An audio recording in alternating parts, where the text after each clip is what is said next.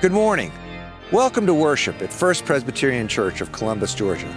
We're glad that you're here to join us as we worship God by offering our prayers and singing songs and listening to Scripture.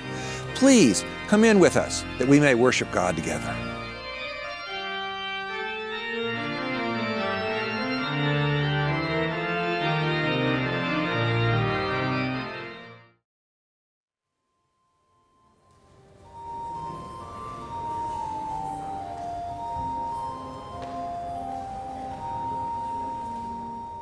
The first lesson this morning comes from the book of Psalms, Psalm 147, verses 1 through 6. Let us listen that we may hear what God will share with us. Praise the Lord. How good it is to sing praises to our God, for he is gracious, and a song of praise is fitting. The Lord builds up Jerusalem. He gathers the outcast of Israel. He heals the brokenhearted and binds up the wounds. He determines the number of stars. He gives to all of them their names. Great is our Lord and abundant in power. His understanding is beyond measure. The Lord lifts up the downtrodden. He casts the wicked to the ground. The word of the Lord. Our second lesson today comes from Acts 9. It is about Paul's encounter on the road to Damascus. At this point, he is called Saul, and as it begins, he is the arch enemy of the Christians. Listen now to the word of God. And meanwhile, Saul, still breathing threats and murder against the disciples of the Lord, went to the high priest and asked him for letters to the synagogues at Damascus, so that if he found any who belonged to the way, men or women, he might bring them bound to Jerusalem. Now as he was going along and approaching Damascus, suddenly a light from heaven flashed around him. And he fell to the ground and heard a voice saying to him, Saul, Saul, why do you persecute me? And he asked, Who are you, Lord? And the reply came, I am Jesus whom you are persecuting. But get up and enter the city, and you will be told what you are to do. The men who were traveling with him stood speechless because they heard the voice but saw no one. And Saul got up from the ground, and though his eyes were open, he could see nothing.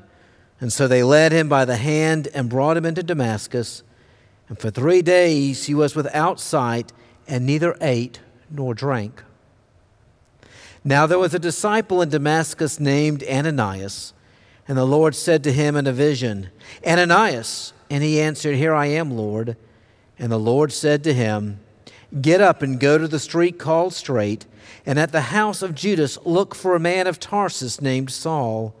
At this moment he is praying, and he has seen in a vision a man named Ananias come in and lay his hands on him so that he might regain his sight. Excuse me. But Ananias answered, Lord, I have heard from many about this man, how much evil he has done to your saints in Jerusalem. And here he has authority from the chief priest to bind all who invoke your name. But the Lord said to him, Go, for he is an instrument whom I have chosen to bring my name before Gentiles and kings and before the people of Israel. I myself will show him how much he must suffer for the sake of my name. And so Ananias went and entered the house, and he laid his hands on Saul and said, Brother Saul, the Lord Jesus, who appeared to you on your way here, has sent me so that you may regain your sight and be filled with the Holy Spirit. And immediately something like scales fell from his eyes, and his sight was restored. And then he got up and was baptized. And after taking some food, he regained his strength. For several days he was with the disciples in Damascus, and immediately he began to proclaim Jesus in the synagogue, saying, He is the Son of God. All who heard him were amazed and said, Is not this the man who made havoc in Jerusalem among those who invoked this name? And has he not come here for the purpose of bringing them bound before the chief priests? Saul became increasingly more powerful and confounded the Jews who lived in Damascus by proving that Jesus was the Messiah. After some time had passed, The Jews plotted to kill him, but their plot became known to Saul. And they were watching the gates day and night so that they might kill him. But his disciples took him by night and let him down through an opening in the wall, lowering him in a basket. When he had come to Jerusalem, he attempted to join the disciples, and they were all afraid of him, for they did not believe that he was a disciple. But Barnabas took him, brought him to the apostles, and described for them how on the road he had seen the Lord, who had spoken to him, and how in Damascus he had spoken boldly in the name of Jesus. And so he went in and out among them in Jerusalem, speaking boldly in the name of the Lord. And he spoke and argued with the Hellenists, but they were attempting to kill him.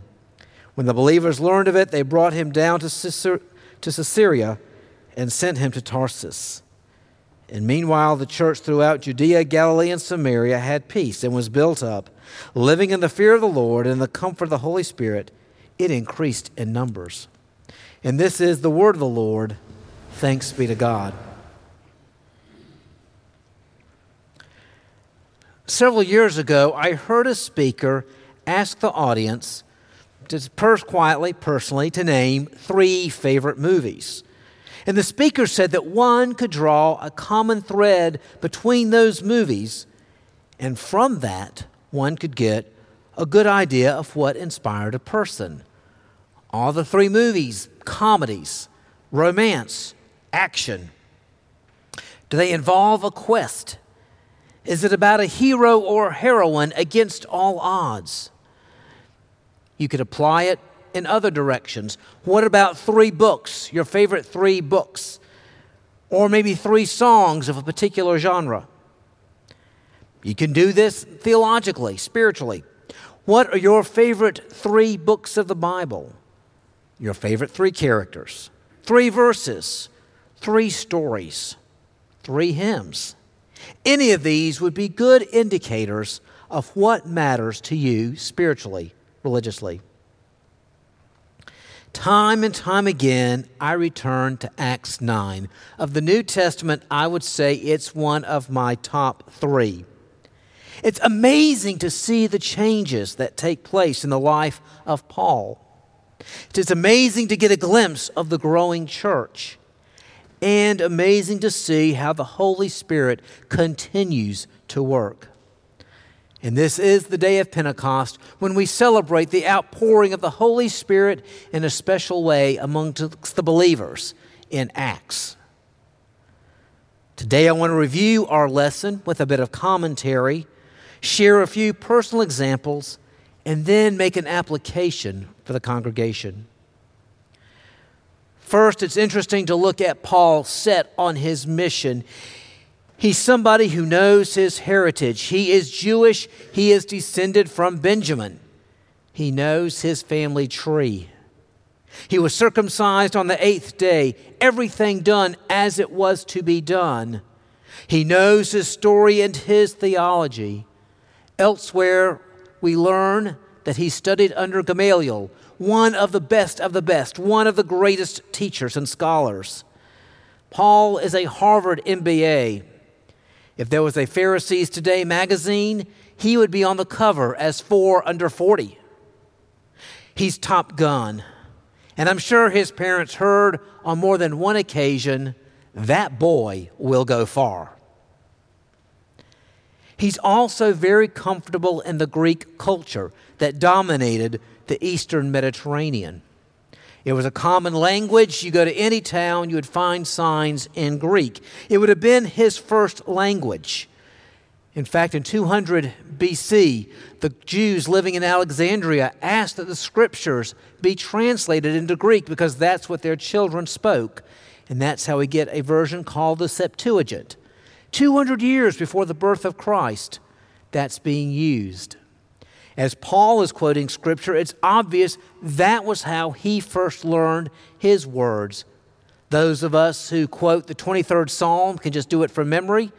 We all do it in the King James because that's how we learned it, no matter what other versions we read now. As someone in that culture, he knew the Odyssey, he knew the Iliad, probably had those memorized as well, and knew the great poets of the time. He grew up in a port city. There were many people groups there. It was not a glamour capital, but it was very cosmopolitan. And with that Greek culture, language, know-how, he could travel easily, going wherever he went. In late April, I was up with my pastor's covenant group and went to a retreat center that is in the Lower Hudson Valley, near New York City. I flew into Newark, and a friend met me at the airport. We had to get lunch, and we found a Wendy's. Think about it in terms of our culture. You could be in Seattle, Boise, Idaho, Bismarck, North Dakota, and there's certain chains that you're going to see, and you have that comfort. I know I can go there. I know what I'm going to get to eat. There are certain hotel chains. Those are the things that come to my mind wherever you go. And even abroad, there are certain familiar landmarks, certain familiar bits. Not only that, of course, his family, they were tent makers and had apparently done very well because Paul's father was able to purchase Roman citizenship. And that was the third gift that Paul had. As a Roman citizen, he could pretty much go anywhere that he wanted with a certain amount of protection. At one point, he is beaten, and he tells the guard after the fact, "You know you just did this to a Roman citizen." And the guard is like, well, I probably couldn't say what he was really thinking, but he's going, "Oh my gosh, please don't report me." Another point, he makes a comment about being a Roman citizen, and the official says, "Well, I paid for mine. I know you must have paid a lot for yours." And Paul's like, I was born one, score one on you. He is very comfortable in his world. And there he is with his plan A life, to be the best of the best, to be the next great teacher, perhaps. Maybe he wanted to exceed Gamaliel. He's on a mission. He's off to Damascus to wipe out this heresy that he sees. And there he encounters Jesus Christ. As we learn elsewhere, Paul shares he spent a short time after he had his sight restored in Arabia pondering what God had done, who Jesus was, and then he returns to Damascus for his Plan B life, a teaching ministry there that does very well. Now, scholars believe he was there about 3 years, and then he has to leave. As we read in Scripture, they're trying to kill him. Damascus was not his forever home after all. He goes to Jerusalem. Time for Plan C.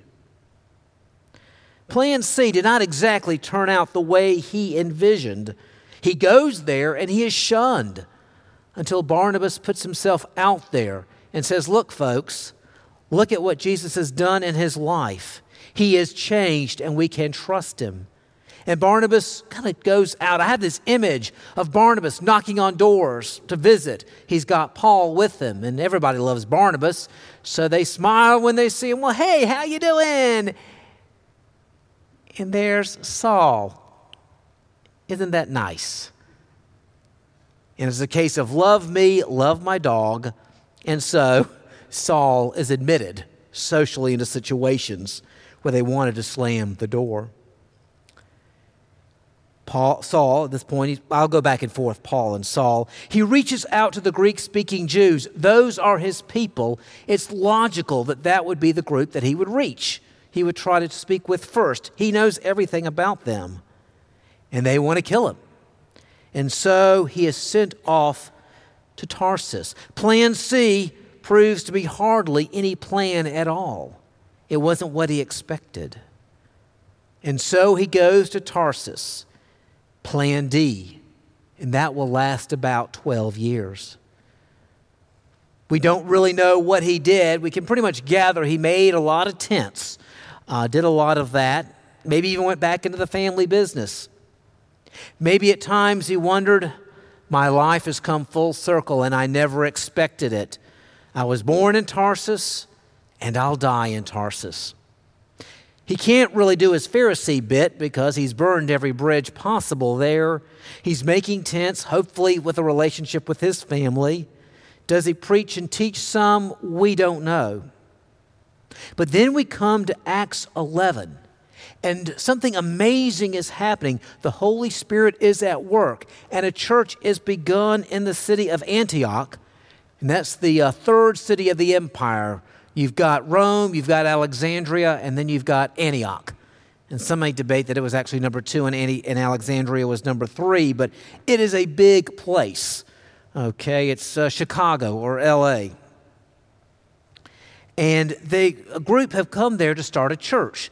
But the apostles have not started this. It's not sanctioned by them, and they have to go check it out, and they decide to send Barnabas. And Barnabas went to Tarsus to look for Saul, and when he had found him, he brought him to Antioch. So it was that for an entire year they met with the church and taught a great many people, and it was in Antioch that the disciples were first called Christians.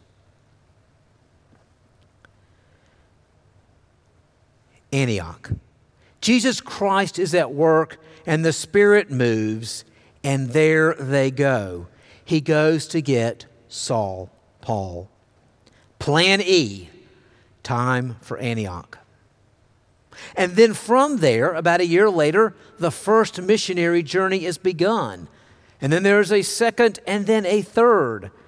If we're looking at plans and ways of claiming them, there's E, I'm sure he went on to F, G, H, down to Z. In some cities he was there, stayed for quite a couple of years. Others, the visits were brief. Some he saw great responses. Some he saw hardly anything at all.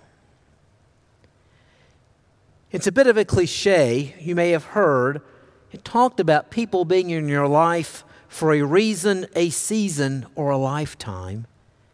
And in the life of Paul, we see events, we see places for him to serve and to be that fit that criteria. God is at work in Paul for life with a purpose. As he said, as God spoke to Ananias and said, I have picked him for a reason, for a purpose. But those Pharisee years were just a very long season. And then he has Damascus, and that proved to be a short season, 3 years. Jerusalem was more of a reason, and I don't know if Paul ever fully figured out the reason behind his short stay there. And Tarsus was a long season, 12 years that he had invested there, each with a purpose. Jesus Christ encounters Matthew the tax collector and says, "Come, follow me." And Matthew leaves what he is doing and comes to follow. For others that Jesus taught, he says, "Go back where you are. Tell them what God has done. And in that place, live your life." We don't know why he called some to follow and some to stay where they are and follow in that respect. I've shared before about Mr. Graham in First Church Charlotte. He actually was the elder that stood at my baptism. And for many years, he taught the college class at First Church Charlotte. Now, you had Queens College there in Charlotte, a Presbyterian school, and in the many years, they were required to go to church. They were allowed, I think, 6 cuts a year. My mother was on the honor court, and one of her jobs was to collect the bulletins. People turned in their bulletins from church, and she would literally go through the rolls and check off the names and make sure they had, they were attending. Now, whether they came to church, got a bulletin, and left, she didn't ask. But nevertheless, it was required, and that helped the attendance for the Sunday school class. Well, 1968 rolled around, and that requirement was ended. And Mr. Graham's eyesight was failing. He could not teach. This had been his ministry for many years. Well, it was my mother. She was on the CE committee and part of the Young Mama Mafia at the time that ran the the preschool program. And she spoke to him and said, "Just for a year, would you be in our 2-year-old Sunday school class as a grandfather?" Now, that's a church where you might have 4 generations there on a given Sunday, but also you've got people who are not from there that have settled there. And so he could be that grandfather. Okay, just 1 year, sure. And he did it till 1982 when he passed away. The Spirit moved in a direction nobody would have guessed, from the college class to the 2-year-olds serving his Lord. You can look at your own lives and tasks that you have done that maybe didn't even make sense at the time and prepared you for something else. Missions that you have done in the church. Once you were active here and then you moved to another area. Different seasons in your life. Ways you've been inspired to serve in the community. And think of your own career path and the ways that it has taken. And now, some personal examples. In March of 1992, I was a student at Columbia Seminary, and I was assigned to go preach one Sunday at the Cuba Presbyterian Church outside of Blakely. Now, they had an early service. They're yoked with Cuthbert. And so I actually spent the night at a bed and breakfast in Blakely, preached that morning, and spoke with the people after the church service. They were looking for a pastor, and they talked about the needs that they had. In the back of my mind, I thought, I need to be open to ever serving at a yoked field, at a small country church. I need to be open to that. 1 year later, I'm in my senior year, and I'm looking at, we then call them church information forms. Now they're mission information forms. We won't go there. Anyway, I'm looking at it, a church's resume, and the 2 church field in Virginia really got my attention. It's in an area where there are a lot of small churches. They're used to being yoked. They're not depressed about it. They seemed very active. They were active. And I remembered that meeting in Blakely. And so I decided to put my name in the hat, and that's where I went. But something else happened on that day. It was an early service, like I said. Now, for those of you that was actually life before Google, you got a AAA travel book and AAA maps. And I looked, and I said, they're the Koloboki Indian Mounds. I went and checked those out. Kind of funny walking around there in my suit.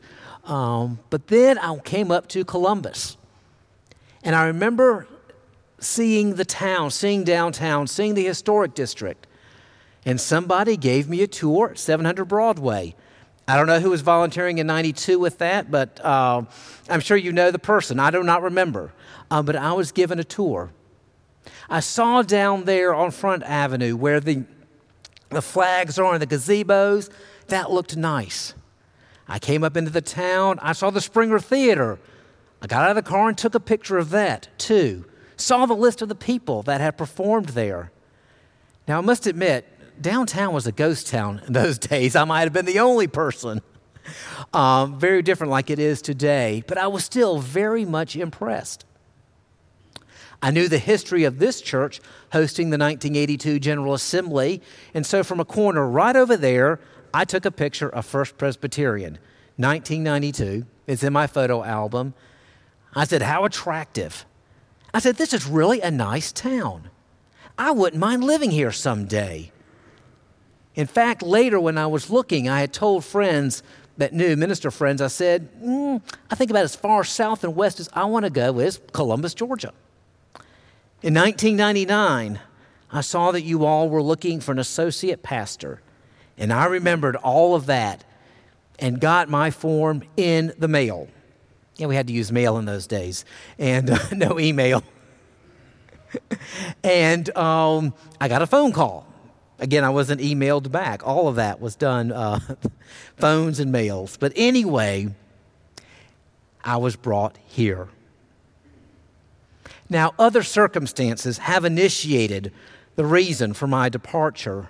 But I fully believe that the same Holy Spirit is at work that nudged me to think about a yoked field, that showed me what a wonderful place Columbus is. I just can't see what the next step is yet, and I emphasize yet. But I believe the same Holy Spirit is at work. And then for this church, I keep several calendars in my mind. Some are annual, they're all annual, but different starting points. And I must admit that I keep a calendar in my mind that runs from April to April. And yes, it begins with April of 2015 and the events that followed. And in those weeks and months that followed, there were tasks that needed to be done after everything that had happened, what I would call first-year tasks. Do as much as you can, as normally as you can. We still had Vacation Bible School like we're doing this year. It went off like gangbusters. And then April 2016, there were the tasks of the first year. It was like, yes, we made it 1 year. But there's tasks for year 2. The Holy Cow survey paved the way as people began to ask questions of what they liked and what they wanted. And we entered a season.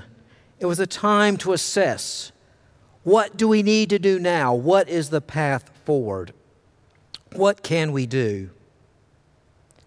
And this church has begun year 3, a time to start to put it together.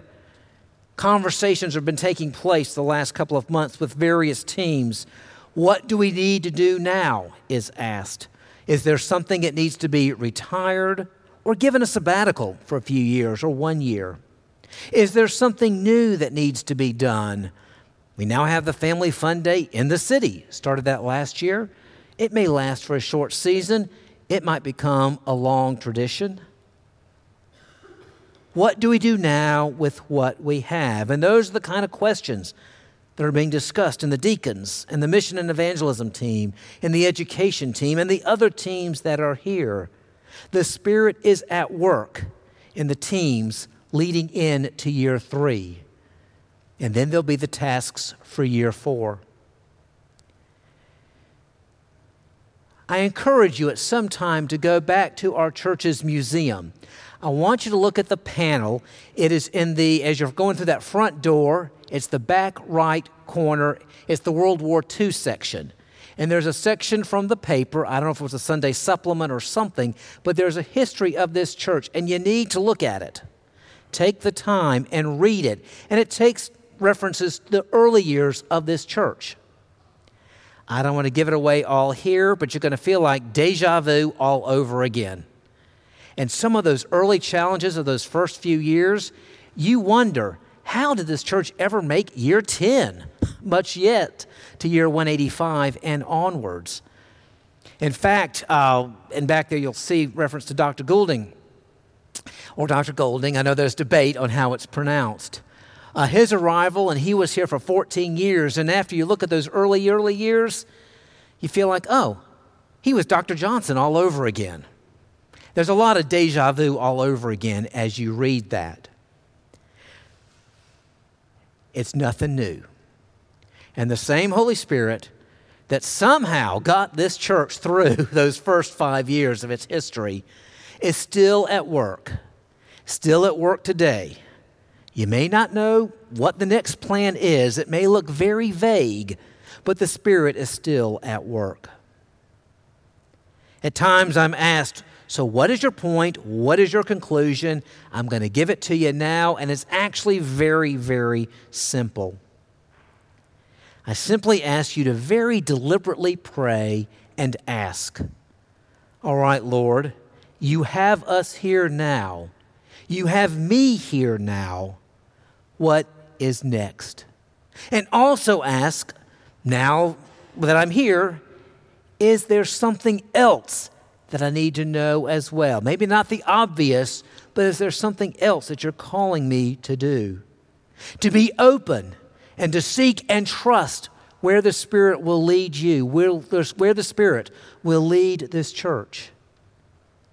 Because what we're doing now is part of a long, long story. It goes back to Damascus and further back than that. And it will go forward for many, many more years to come. Ask, pray, what now? And now that I'm here, what else? What are you doing, Holy Spirit? Amen. It's been a privilege to join you this day in worship. We're glad that you were here. First Presbyterian Church seeks to serve and minister in the name of Jesus Christ. May the Lord bless you and keep you. May the Lord be kind and gracious to you. May the Lord look upon you with favor. Go in peace as you love and serve God.